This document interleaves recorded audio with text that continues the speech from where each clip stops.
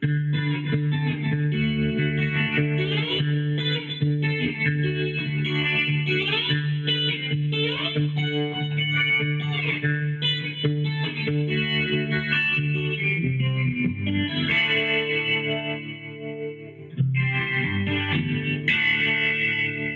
Damon. Hello, Jeremy. How are you?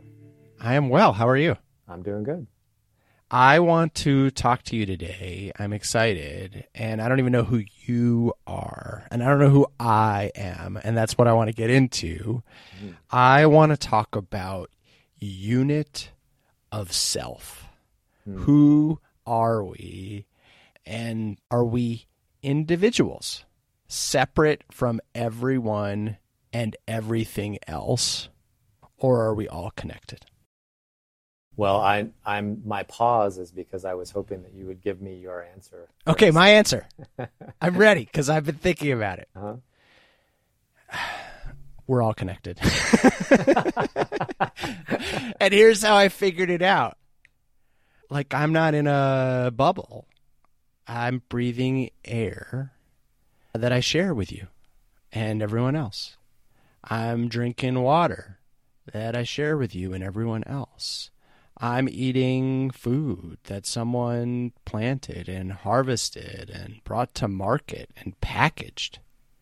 And someone else even bought and brought home in my household. And someone else thought of the original seeds and cultivated them generations, eons ago, in some cases quite recently. I didn't come out of nowhere. I have parents. And I know what I know because someone's told it to me, or I've read it in a book written by someone else, or I've experienced it in an environment that is marked by countless other people, living and dead. And that's a kind of first stab at how we're obviously all connected. But then, I think we also operate with this vast web of interconnectivity too. And the metaphor I've been thinking of is like fingers on a hand. And how funny it would be to us if a finger said, I'm totally independent. I'm my own thing. I don't have to do anything with these other guys. It's like, yeah, you can bend a finger separately and they're, not necessarily totally attached to one another. But we would just laugh at that. Clearly, fingers are part of a hand, which are part of a pair of hands, which are part of arms, which are part of a body. And I think, humanity is like that. We're this 7 billion fingered hand is what I've been thinking about lately. I've been thinking about kind of the kudzu of us covering the world. And I've got more to say, but boy, that's enough for a first answer. I've covered the world with human kudzu. So how does that all strike, and where do we go with it either way? Well, since we're all connected, you probably already know what I think, right? I don't. I need to know. We're all connected, but I have this limited consciousness. But yes, I am the speaker and the listener and the listeners at home listening to us. And there's this amazing feedback loop, whether we're aware of it or not. So that's my guess. But you tell me. Maybe you're like, no. Since you're me, I know that you think it's all poppycock. I don't think it's poppycock. I have not been thinking about it as potentially as intensely as you have been thinking about it recently, but here's what I have been thinking about. I have been thinking about how humans are social animals. And I know that when, thousands of years ago, if a human was cast out of a pack, that was essentially a death sentence. And I also know that recently there have been scientific studies that show that forced isolation activates the same neural circuitry as craving when we're famished, when we're hungry. And that being excluded, also a scientific experiment where they had 3 people in MRIs, and they were all playing a game of virtual catch, and their brains were all lighting up the same way. And then, unbeknownst to the participants, one of the participants was excluded from the catch game, and their brain lit up in the same ways as it does when we feel physical pain.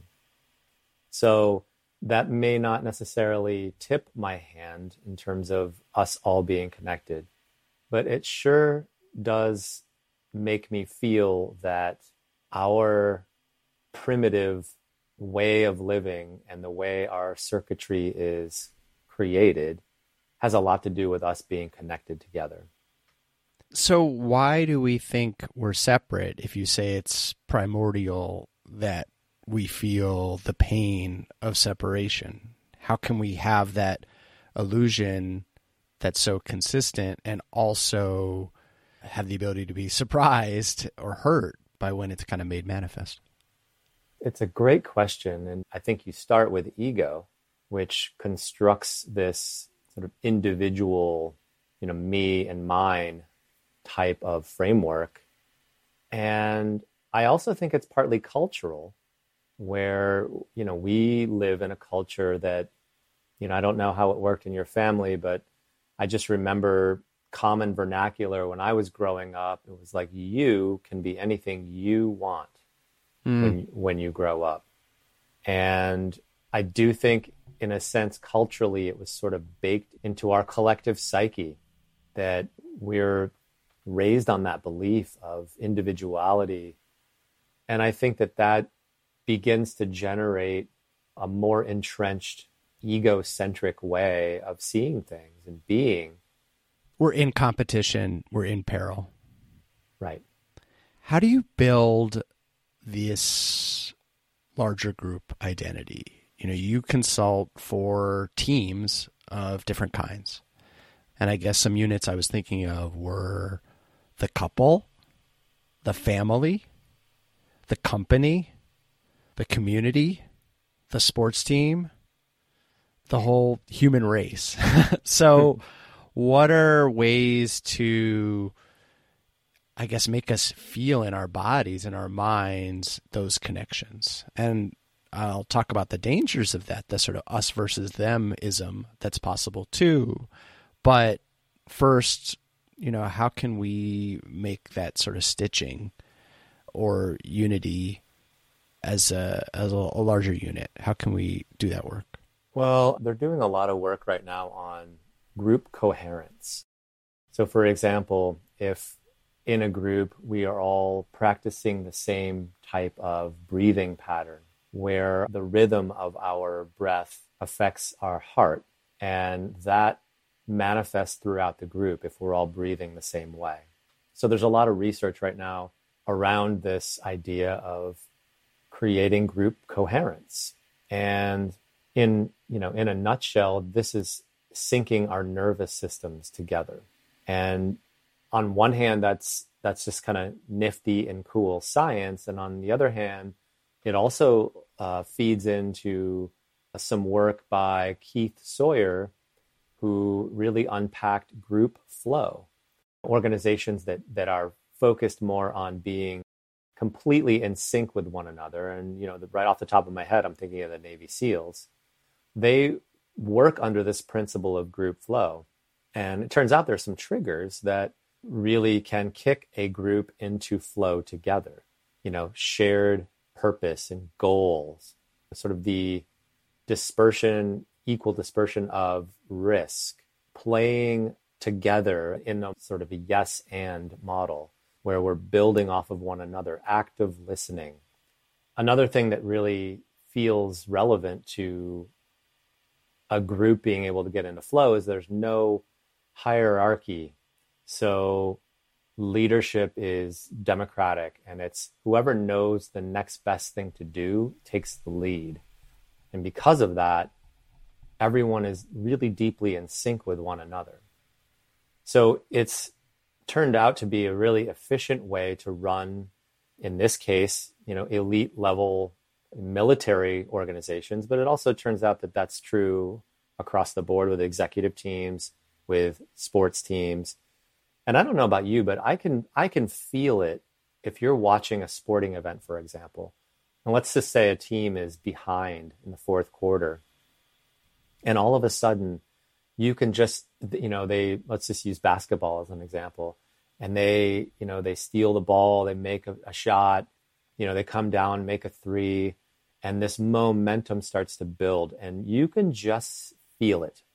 And it's something that you can't necessarily put your finger on or articulate, but it's a feeling.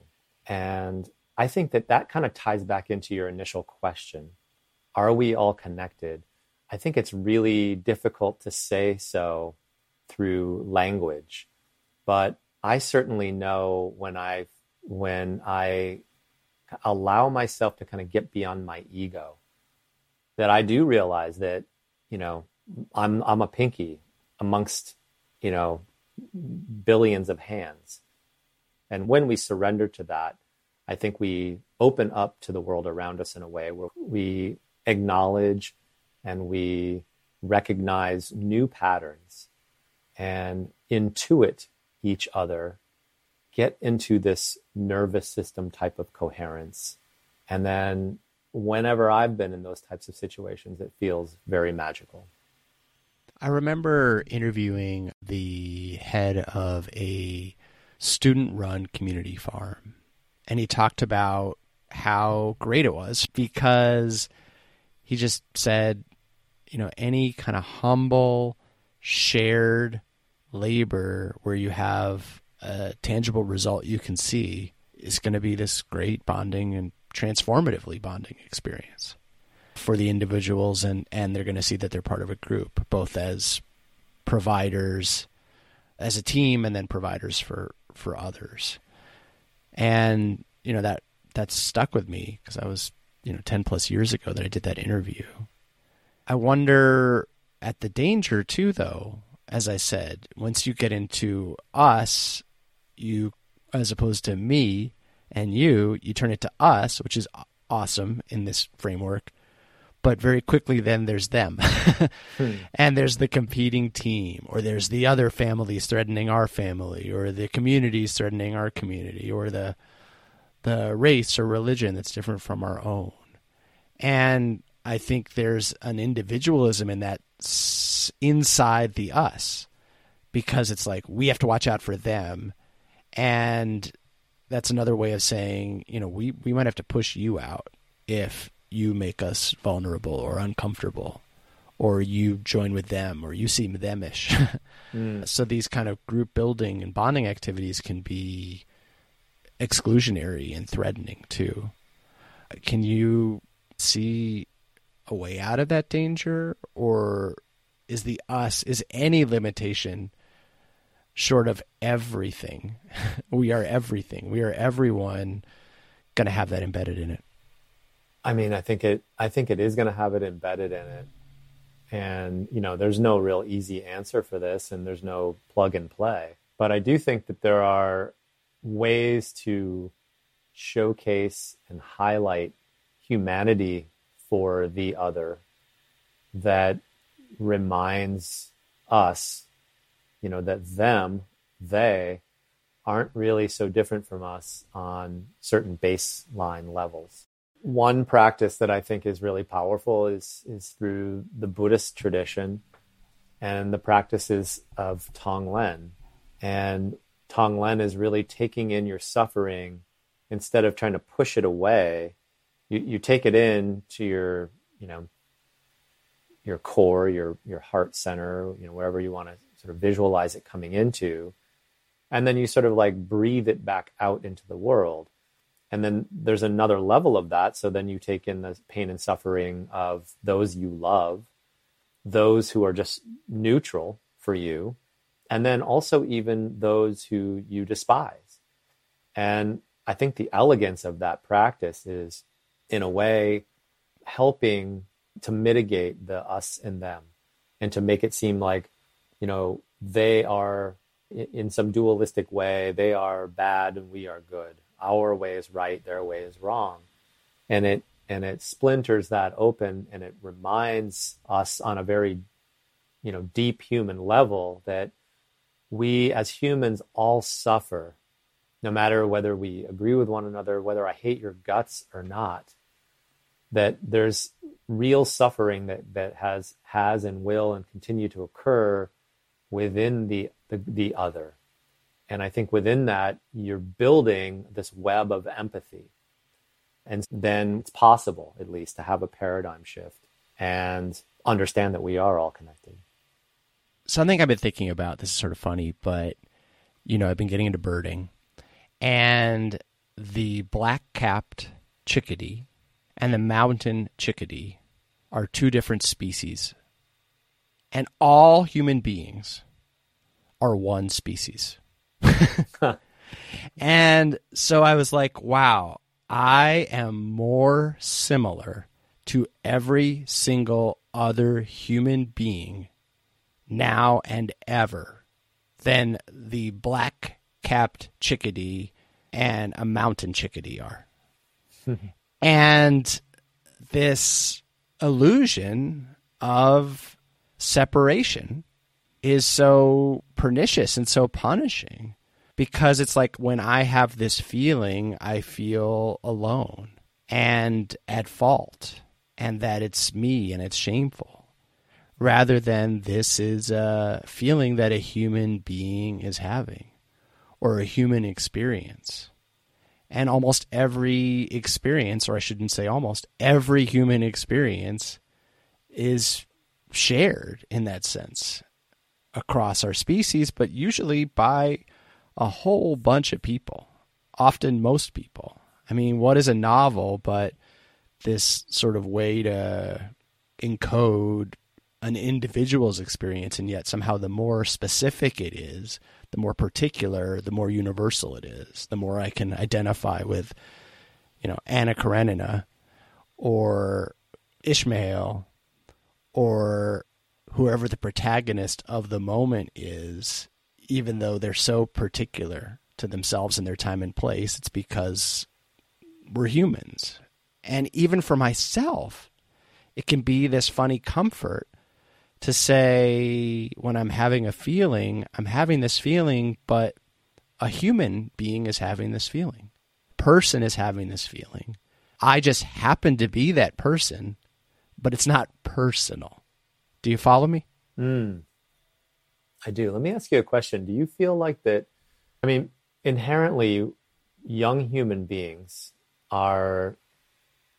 they gravitate to their own clan, but at the same time they're colorblind to some degree as well, right? I mean, young babies that are playing with one another, they're not choosing to selectively only play with, if I'm a white baby, just the white babies in the daycare, right? They're playing with all the other human babies. And I guess if I put my cynical hat on, who does it benefit for us to feel separated? Do you think that this is something that has been conditioned for humans? And if so, what would be the rationale for that? Yeah, I mean, it seems ego-driven. It seems power-driven. It seems, like this sense of control is motivating. And perversely, those at top, invent this sort of threat. And our ego invents this threat. It's like we have to get them so they don't get us. And that kind of expands and perpetuates, I feel. Maybe it's molecular too, and sort of invading germs or anything else. I can't speak intelligently or knowledgeably, I should say, to that. But those are kind of my first two thoughts. Yeah, I that's the way I would frame it, and I also would agree in the sense that I can't speak intelligently about this on a deep level, but it does feel to me that the potential for you as a person to have those feelings and those thoughts, and then for you to be able to instinctively, or maybe this has been a practice that you've created, expand that out and say a human is having that thought.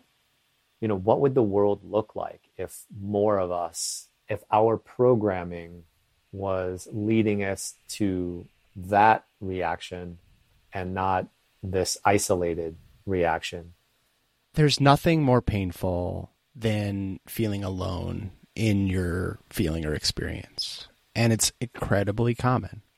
And there's a quote that my sister told me that I thought was attributed to Maya Angelou. And then I circled back with her, and she had no memory of the quote.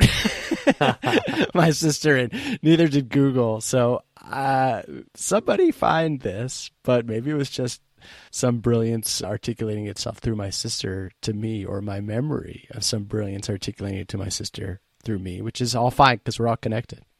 And it was, what the best person can do, I can do. And what the worst a person can do, I can do. Because I'm a person. You know, I have whatever kind of went through Einstein's brain could go through my brain. And also the physical work of sitting there and sketching things out and then typing them up. Like, I could do that. It could have, I could do that. And so with any idea and any action and any execution, I can walk on a high wire between the two towers of the World Trade Center, in the 1970s. I can land on the moon. I can stab someone for a candy bar. I could sexually assault someone. I can spread hate. I can starve myself and die. What any person can do, I could do. And to me, that's just extremely powerful to hold those two things in my two hands as the sort of scope of existence and not separate myself from either extreme. That's beautiful. And when you frame it that way, it does feel more connecting, and it feels humbling and empowering at the same time. I mean, you're creating a tether between the whole human race, and you're within that network. And so am I. And I think you're onto something. It's funny, like the first thing I thought though was like, then let's just say that's true. And I'm, I feel the highs and the lows and the light and the darkness of all humans. And then my next thought was, well, then there's still the other, which is all the other life forms on the planet. Well, I'm so glad you got to that too. Yeah. Because, I didn't just say, am I separate from everyone, or are we all connected? I said, am I separate from everyone and everything? Or are we all connected? There's all the other forms of life that is conscious, other animals. There's all the other forms of life, conscious or not. And there's all the forms, period. There's just all there is. And what is it to be alive? I'm certainly made up of these inert pieces and parts, like bones, but even neurons. There's some connection that somehow makes them conscious and animated, but at a part level, they're not particularly different from a rock or a drop of water or a beam of light. And they're still just made up of these, atoms, whatever atoms are made out of. And so I think even these gradations of all life or all consciousness or all existence fall away upon even a pretty shallow examination. Yeah, let alone the bonobo, which is, what is it? Point something % difference in our DNA from, another species. And imagine something as different as a black-capped chickadee and a mountain chickadee. Right. Yeah. Yeah, I know there's an interesting demonstration of something that I typically will use within kind of a group setting to express connection. And it's slightly romantic, and it may not be it may not land quite the way that it lands with me, but it starts from the Google complex, and it starts with a camera on a close-up of a girl's eye, and then it just pans out. And then as it's panning out, it's the frame is identifying what it sees. So it'll be like pan out Google complex, pan out Mountain View, California, pan out San Francisco, pan out California, and then on and on and on. And it pans out into space as far as we can label and identify. This is the modern version. I've seen this video. It's the modern version of that Powers of 10 video from the 70s that I think I talked about in our first episode together. Exactly.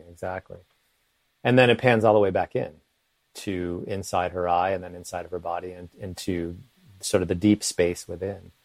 And it, at least for me, it kind of cracks open the facade of this separation that you're speaking about. But the greater question is, even with this realization, what would the world look like if people all thought more on a deeper level about this, and came to a similar conclusion that you're coming to, that we are all connected, everything, everyone? Well, one leap is pretty simple. When I'm having an experience, to sort of say it's happening to a person, I happen to be that person, but it's not personal. A human is having this feeling. A human is having this experience. That is quite lateral, in that I can say, when someone else says something, or when someone else is feeling something, or when someone else does something, a human is having that feeling. A human is saying that. A human is having that experience. And so at the descriptor level, they're the same. And that's powerful to me, because I know that I have all these individual inputs and reasons and factors and sympathies and circumstances. So can I understand that about the politician that's driving me crazy, or the person who's incarcerated for a terrible crime, or the person who is wildly successful and I'm wildly envious by some standards, or the person who's the opposite and I feel above or superior to? What does that mean to, not have separation? To me, it's seeing us as sort of sharing these experiences and processing it through, I sometimes think about like the modern computer that has all these different processors, and we're kind of parallel processing thing. And I think of us that way, as these individual units, but that are clearly linked up and are kind of processing and participating in the world in tandem. Whether it's intentional or not, it's just sort of following physical laws and laws of interaction and laws of conditioning, as you said. But, I sort of see it at that scale of a planet at that point. And it's, it's kind of like watching a tree or a forest, rather than losing yourself in a particular leaf or a particular tree. And to say, oh, this just doesn't make sense in isolation. It's like, looking at your toe through a binocular. It's just the wrong vantage. And it just makes so much more sense and is so much more beautiful and in sync when you see that scale and level of connection. So how do we inform people that are in a hectic, hijacked nervous system state, clearly aspiring to either just stay alive or get mine, or there are those who are sort of deeply, kind of enlightened about this topic, does it really boil down to just doing the work? Do humans just have to, try to make a little space? I think for me that ends up being my kind of deepest level contribution, where I do my best, not necessarily for people to experience peak performance, but more to experience their own truth and nature about themselves and the world around them. And so my entry point is typically a person's nervous system, trying to help people to become more alert, more calm. I run a program where on a daily basis, the groups that are within this program are adding small little snippets of their day. It's called the Wall of Wins. And just like the model of Facebook, you're able to high five or respond to somebody's wall of wins. And the way that we have created it is, the prompt is really become present and see these sort of micro experiences that go on that are not sensational. They're just normal moments throughout the course of your day that typically we just sort of blaze on through, and take note of them and make note of them.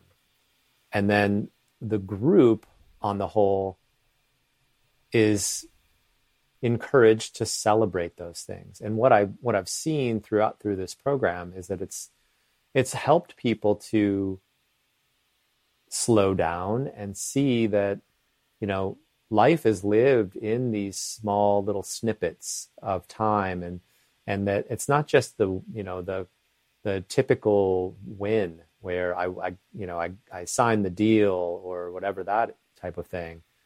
A lot of it is around, the struggle and the humanity, the imperfection, and how one approaches that and cultivates awareness, hopefully in real time, that, I was about ready to do that thing. And then I kind of remembered, oh, that's right. Yeah. I don't need to do that thing.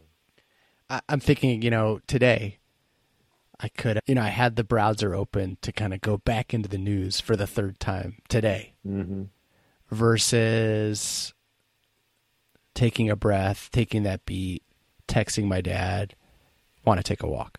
And we took the walk, which is the bigger win, but the harder win was the moment where I could have pivoted one way and gone into a kind of click hole hell, or the other where I reached out and I made a connection that led to an experience that was, meaningful and full of love.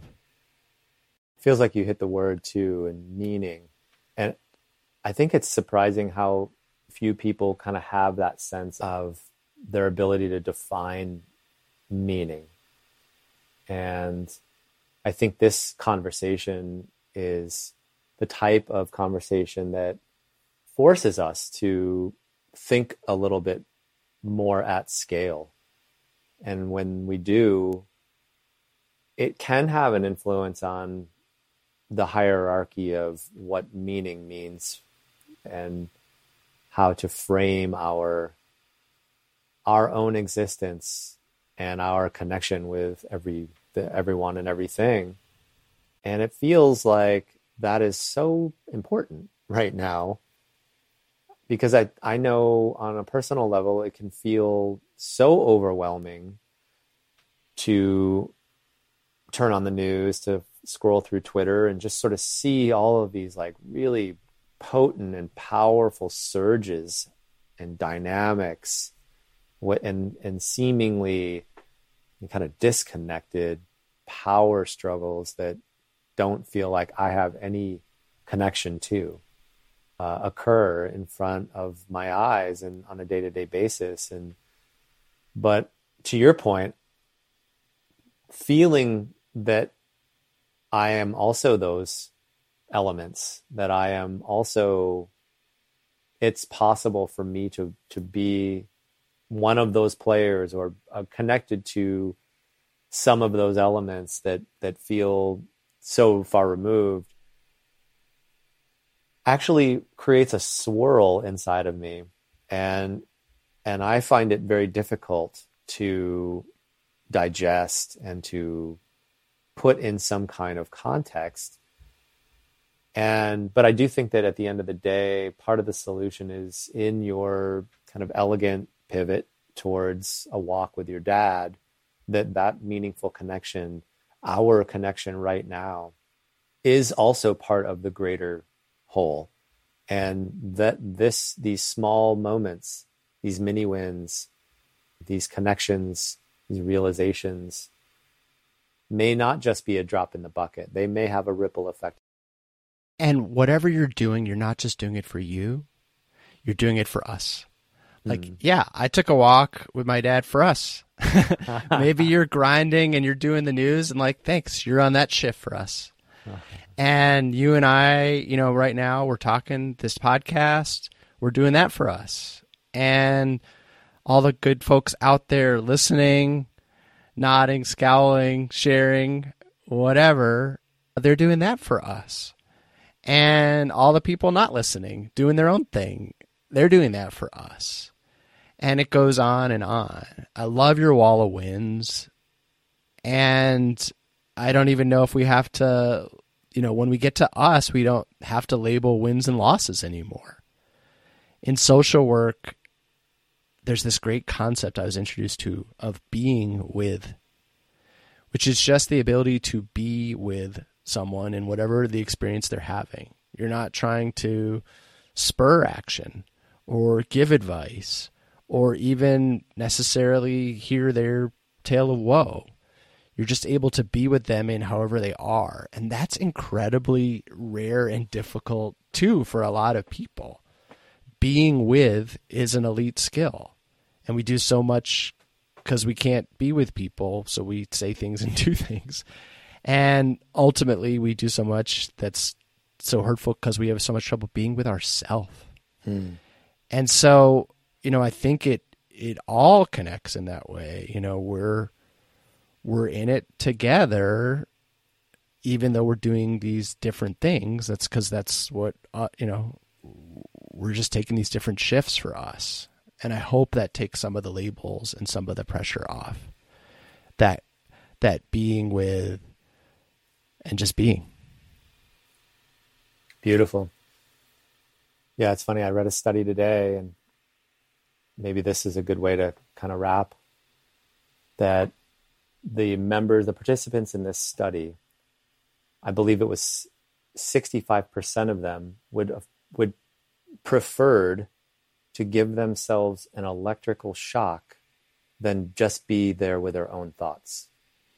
For like 15 minutes. I've seen similar things. Yeah. Yeah. And we'll cite that article, that research in the show notes. But then maybe to share my wall of win for the day that I put up there was about sitting with a client, and I had this urge to offer advice. And in my wall of wins, I think I framed it like I was with a client and I had this urge, my ego had this urge to offer advice. And I caught myself and I took a breath and I just maintained space. And that was how, upon reflection, that was worthy for me to put up on that wall of wins. Yeah, being with. And I just, to sort of bend the wall metaphor a bit, just thinking of ourselves as part of that structure together.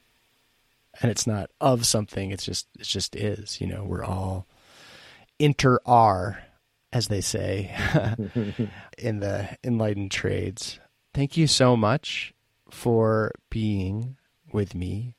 Thank you, everyone listening, for being with us. And thank you for taking the shifts for us, humanity, that you're taking. And we'll keep taking ours. And it's an honor to be in it together with you and you all. Thank you, Jeremy. Thank you, all of us. Stimulus and Response is hosted by Damon Valentino and Jeremy N. Smith and produced by Matt Mullins at Black Rooster Productions. Please rate, review, and share the show, and please join us next time for another stimulating exploration of the best parts and best ways of being human and being alive.